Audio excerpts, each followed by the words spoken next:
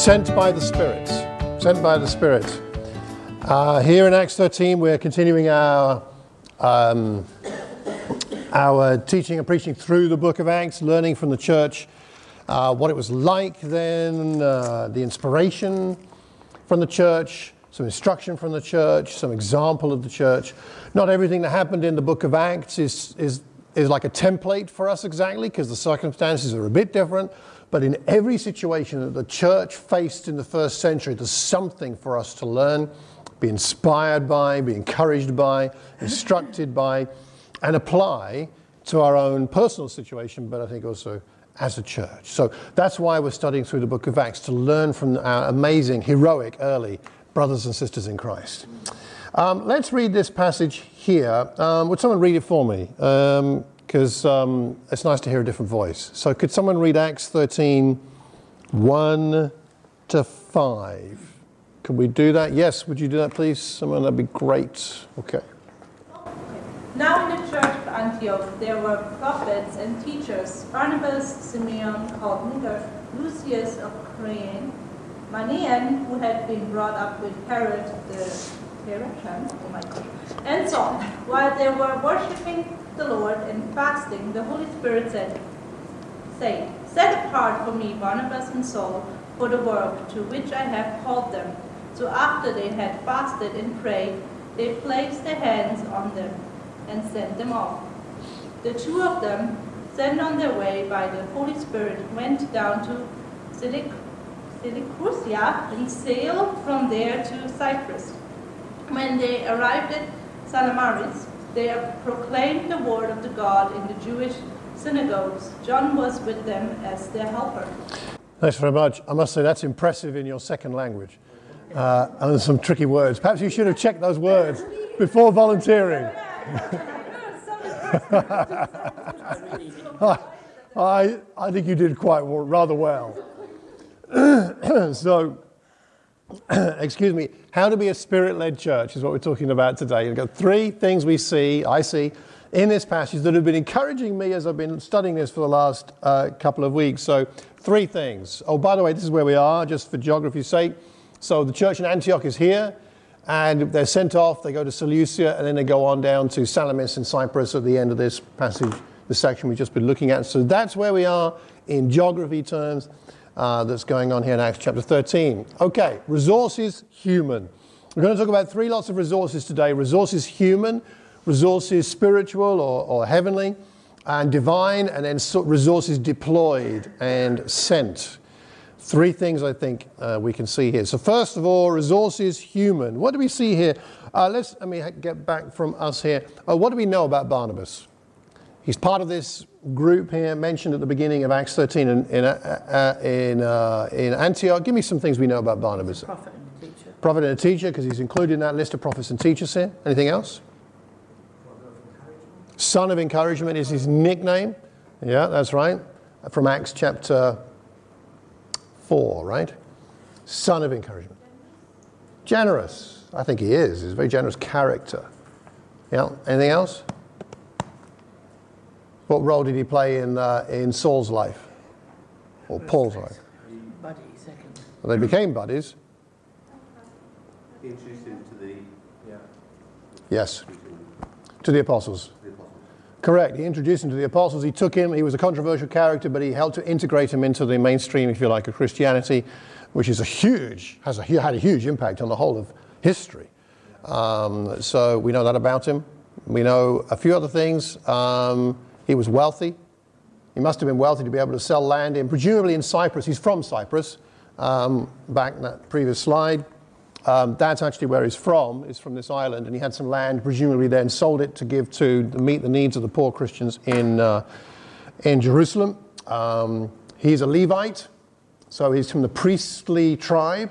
He may not have been a priest, but he was in that priestly tribe, very highly regarded as a tribe of Israel. And it means he came from, when it says a Levite, it kind of means he's from good stock. You know, it's kind of the code of that. So respected man, a generous man, a man with a personality, strong personality from various other things we see in the book of Acts. So then we got Barnabas. What about Simeon, Niger? What do we know about him? What do you think we know about him? Anybody?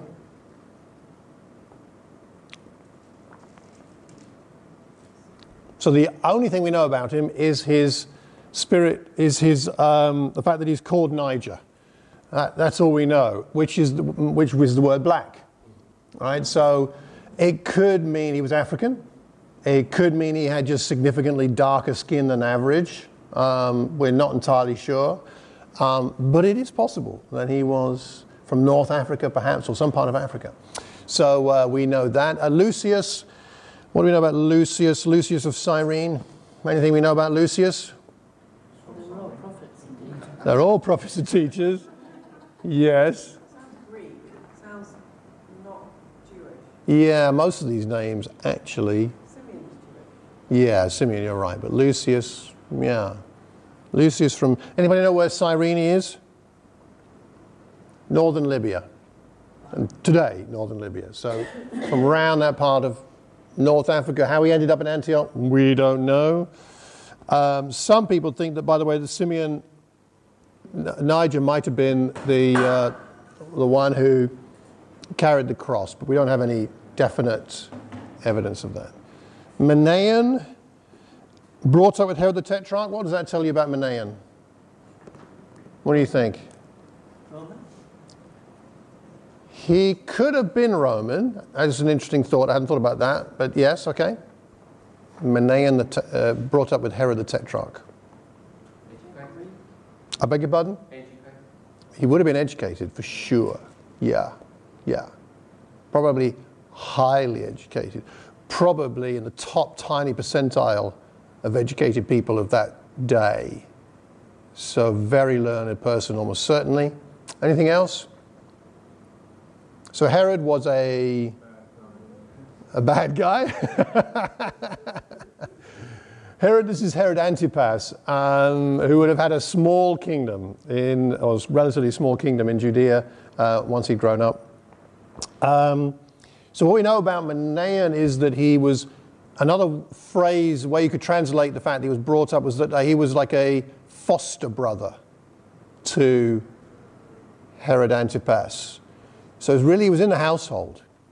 And princes of that day often had other thought of people who were very bright or had particular skills brought in to be their kind of foster brothers, to grow up with them, to be a community and to be people they could learn from and grow with. So we know this man was very well connected, or his parents were. This is someone in the higher echelons of society, very educated, comfortable around royal people. I mean, I know Leon's had his brushes with royalty, and I'm sure he's very comfortable with royalty. Very occasionally, more than the rest of us, I would imagine. But I don't know about you, but I mean, I would quite like to meet the Queen, I think, at some point, but I think I would not be feeling comfortable. I don't know, but I guess I wouldn't. I don't know. This is like someone who's been to Harrow or Eton's for schooling, right? And that's the kind of thing. So hanging out with the royals would be a normal thing for him to do. What is this telling us? Amongst other things, it's telling us that this was a church with very diverse leadership and very diverse giftedship. No, that's not a word. Giftedness. Gifts. All right, I'm going to make up a word there. I was feeling good about myself. So we've got people from different cultures, different backgrounds, all working together. And we know that they were prophets and teachers, so they have some different gifts which they're using. You notice in the church in Antioch, they don't have any elders mentioned here. There aren't any elders outside Jerusalem till a bit later. They haven't developed yet. There's an eldership in Jerusalem at this point, but that's as far as it's gone. So we have all these different people. They have different gifts, which benefits the church. The church has these resources, and then they have their own giftedness here. They also turns out that Barnabas and Saul appear to be missionaries, we could say. So prophets, teachers, and it turns out missionaries. They are the two that are sent. And later on, we got John Mark in this passage, who is described as a helper. That's still an important role, to be a helper. And it makes me think that to be healthy as a church, to develop and grow as a church, we don't have to have all the roles and gifts. We don't have to have an eldership. We don't have to have prophets and teachers. But what we do need to have is we need to know what gifts we have. And we need to use them. And that means, taking a step back from that, you and I need to know what our gifts are personally.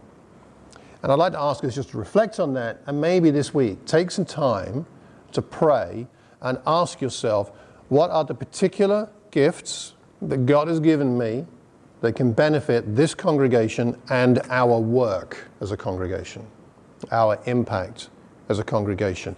Now, those gifts might be skills. They might be to do with your profession. They might be to do with your hobbies. They might be to do with your experiences in life, things we've been through. That's a gift.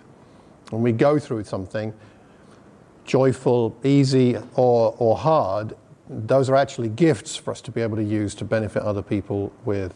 So there are lots of different areas for giftedness.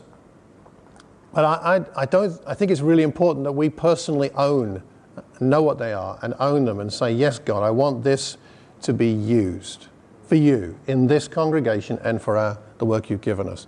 And if we're not reflecting on what our gifts are, we don't know what they are, they're not going to be used. It's just, they're going to stay in the toolbox, aren't they? Never get taken out. So it's just a simple thing, but I think it's so important. One of the reasons why the church was so, in a sense, powerful here and used so much by God is they were aware of the gifts they had, different backgrounds, different giftedness. They were aware of it, and it got used, and then the church was built up.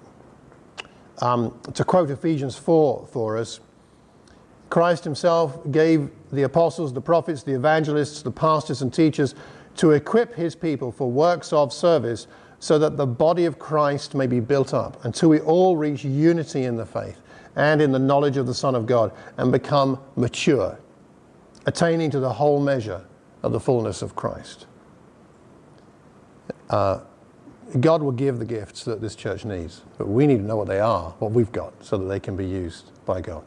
So first of all, we see resources human, and then we see resources spiritual.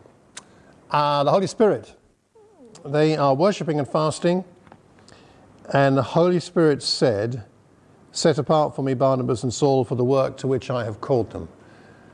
Now, we have no idea how the Spirit spoke.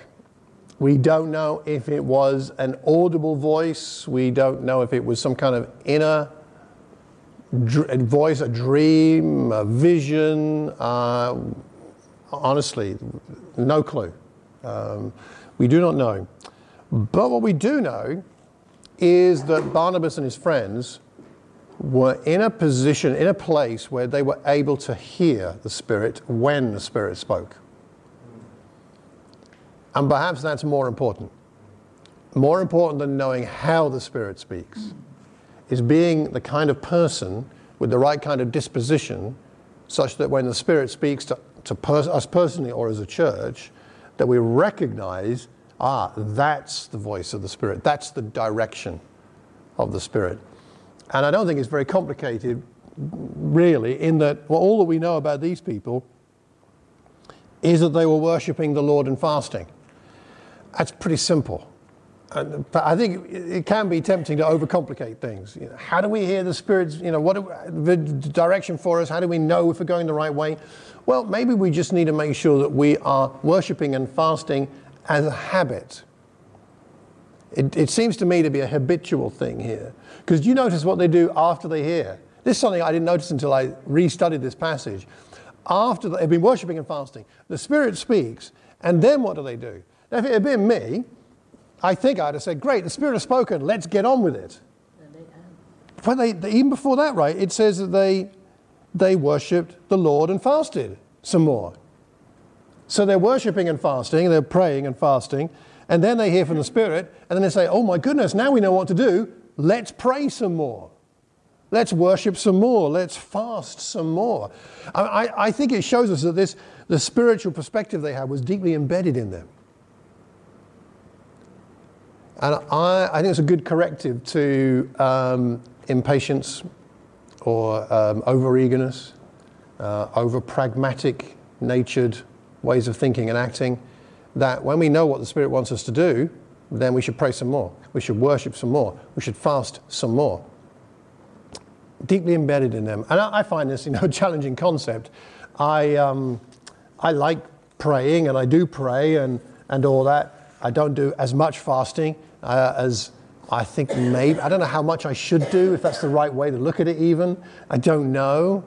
But fasting's not a habitual thing for me. Maybe it should be. Certainly worshipping and praying must be, I think. So here's a thought for us. Very gifted church, but very committed to actions of spiritual humility, of deliberate posture of being listening and surrendered to God. Perhaps the more gifted a church is, the more the temptation to be self-dependent, and thus the more deliberately spiritual we must be. Deliberately. And I would just say this, as I think we probably agree, I think the Watford Church is a very gifted group. More gifted per pound than most groups I've known of this size. I think we're very gifted. And I don't think we should say, oh no, we're not gifted, we're not that important. That's just denying what God's given us. Let's not do that. I think we are a really gifted group. Lots of experiences, lots of skills. But then I think the question comes is how habitually spiritual are we? How deliberately spiritual? And the word spiritual, can be defined different ways. But here, at least, what we see is they were worshipping, praying, fasting. Maybe we need to make that more of our culture. More prayer together, more time in prayer. Not just personally, but perhaps as a whole group or as subgroups of men and women or families. Perhaps more prayer. Perhaps some fasting. Perhaps individually, perhaps together. More worshipping in all the senses that worship, collective worship, is what he's talking about here, is collective worship. More collective worship. So can I ask us to think about that? It's something I'm thinking about. I don't know exactly what it means for me yet. I'm contemplating it, praying about it. We're very gifted. Let's make sure we're very spiritually minded. Or we're just not going to hear the voice of the Spirit. So let's move on to that third thing we see here. The resources are sent. In verses 4 and 5, as you said, once they'd done some more fasting and praying, they lay hands on Barnabas and Saul and send them off. And off they go. Sent, and this is an emphasis by Luke, who wrote the book of Acts, and it's an emphasis by God to help us understand, not just sent by the laying on of hands or by this commissioning humanly, but sent on their way by the Holy Spirit. That's what it says, right? They went down to Seleucia, sailed to Cyprus, they arrived at Salamis, proclaimed the word of God in the synagogues. John was their helper. We'll go on to look at the impact of that, which is amazing. But I wanted us to stop for a moment and think not so much about the achievements, but not so much about the achievements of Paul and Barnabas and the Antioch church, but more about what lay behind it. What was the foundation upon which God was then able to build something great for his glory? What does our foundation need to be as a church? What do we need in our foundation such that God will then use us and use the gifts we've got to his glory and to the benefit of the world around us? Well, we do need to be willing to go. They were willing to go. I would say that for Paul and Barnabas, or Saul and Barnabas at that point, staying in Antioch would have been more fun. They got their friends around them. It's much more fun to be with your friends. Plus, the work in Antioch is going great. Large numbers of people are becoming Christians. They're maturing people. They're raising people up into use their gifts, it appears, because these people aren't mentioned as prophets and teachers, most of them earlier on. So there's some raising up of leadership and gifted people. I mean, it's really going well. But they're willing to go. They're willing to go where no one's been before. They're willing to go where they don't know what's going to happen next. They're willing to be separated from the bigger group for the sake of, well, obedience to the Spirit. I mean, it's just a humility, isn't it? I mean, it's a faithful, courageous faith, but it's also a humility. The Spirit is sending me, I will go. And off they go. They're willing, and they just make a simple decision to simply go. And so that what occurs to me from this, and I should just share with us as something to think about and pray about, is, are we consciously going to the places where God is sending us? Do we see our workplace as a place to which we have been sent? Our neighborhood, the street we live in, do we see it consciously as a place to which we have been sent? Work colleagues, friends. Surely these are the places where God's Spirit will and does send us. So are we consciously going, knowing that we're going? That's okay. I'm here, but I'm going to these places. And I'd really like us to think about where we live in particular. The places we live, like Croxley, Aylesbury, and Leavesden, and Chorleywood, and Bushy, and Chesham, and wherever we are, right? Being sent, going consciously. What does it mean to go consciously to these places? Because the Spirit that's the nature of the Spirit, is the Spirit does send. And we are disciples of Jesus who was sent, and so we allow ourselves, we wish to be sent. So where are we going, and who are our partners? Barnabas and Saul go together, and they take John Mark. There's the three of them. So they're in a wonderful partnership there, which makes a big difference when we're sent by the Spirit. So just to wrap up, Did they pick up John in Cyprus? we don't know where they picked him up, but he was a cousin of Barnabas. So he may have been living in Cyprus, but he also know that his mother lived in Jerusalem. The other thing is Saul. He's still called Saul. At this point, he's still called Saul. Yeah. He's not had his name changed yet. And I thought he went straight from being nasty to... Well, he was transformed immediately, but his name, for whatever reason, is still Saul in this passage. So when he lost his sight and he came back, he was still Saul. Mm-hmm. I thought he name changed it. It's interesting, isn't it? Yeah. So when did his name change? His name changed. Was it on Cyprus? It's soon. It's in this chapter 13. By verse 13, he's Paul. Is it before that? Well, his name changed, so he said he wanted the Gentiles, and it was Gentiles. It would have been a bit more relatable sort of thing. Yeah. Saul's a very Jewish name, presumably named after King Saul, one would imagine. So in verse 9, you'll see it says, then Saul, who was also called Paul. So we see that beginning to change there. Right. So yes, I think it's probably a Gentile Jewish field issue. And the Maybe. people on Crete, what religion would they have been? The Cretans would have been pagans. So they were talking to people. Yeah, except when they went to synagogues. So that was their modus operandi. They'd go to a synagogue first, and then if the synagogue rejected them, which it always did, sooner or later, then they go to the pagans. Yeah, but it started with the synagogues, at least for the first little while, wherever they found a synagogue. Some places like Philippi, they didn't find a synagogue. So they went to the river where they expected to find a place to pray in Acts 16, and they started with that. So it depends what they were expecting to find. No, it's interesting. So let me wrap up. Wrapping up. 3 simple points, right? Okay, I didn't want to make it too complicated, but I think sometimes simple is deep. Sometimes simple is profound.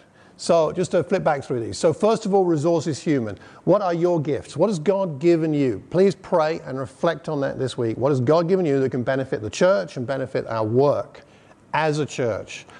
We've got a lot of resources. Resources spiritual, being habitually the kind of people, the kind of church and the kind of people who seek to pray and fast and worship by default. Something goes badly, we pray, worship, and fast. Something goes great, we pray, worship, and fast. We need the Spirit's voice, we pray, worship, and fast. We've heard the Spirit's voice, we pray, worship, and fast. That's just how we are. So how can we be more of that together? That's our second question. And then thirdly, going places with the Spirit, or being sent by the Spirit and going with one another to the places where God has given us. I think in Antioch we have an inspirational disposition of the church. They're in tune with the Spirit, they're using their gifts, they're excited to move forward, they're willing to send their best for God's glory. We see some instructional spirituality in the church in Antioch. They're worshiping, they're praying, they're fasting, and they're commissioning. And we see God do wonderful, wonderful things through them. The church in Antioch is quite amazing. I think we can learn a lot from that church. And I'd encourage us to think about what practically we can implement personally and as a church in the next few days. Thanks very much. Amen.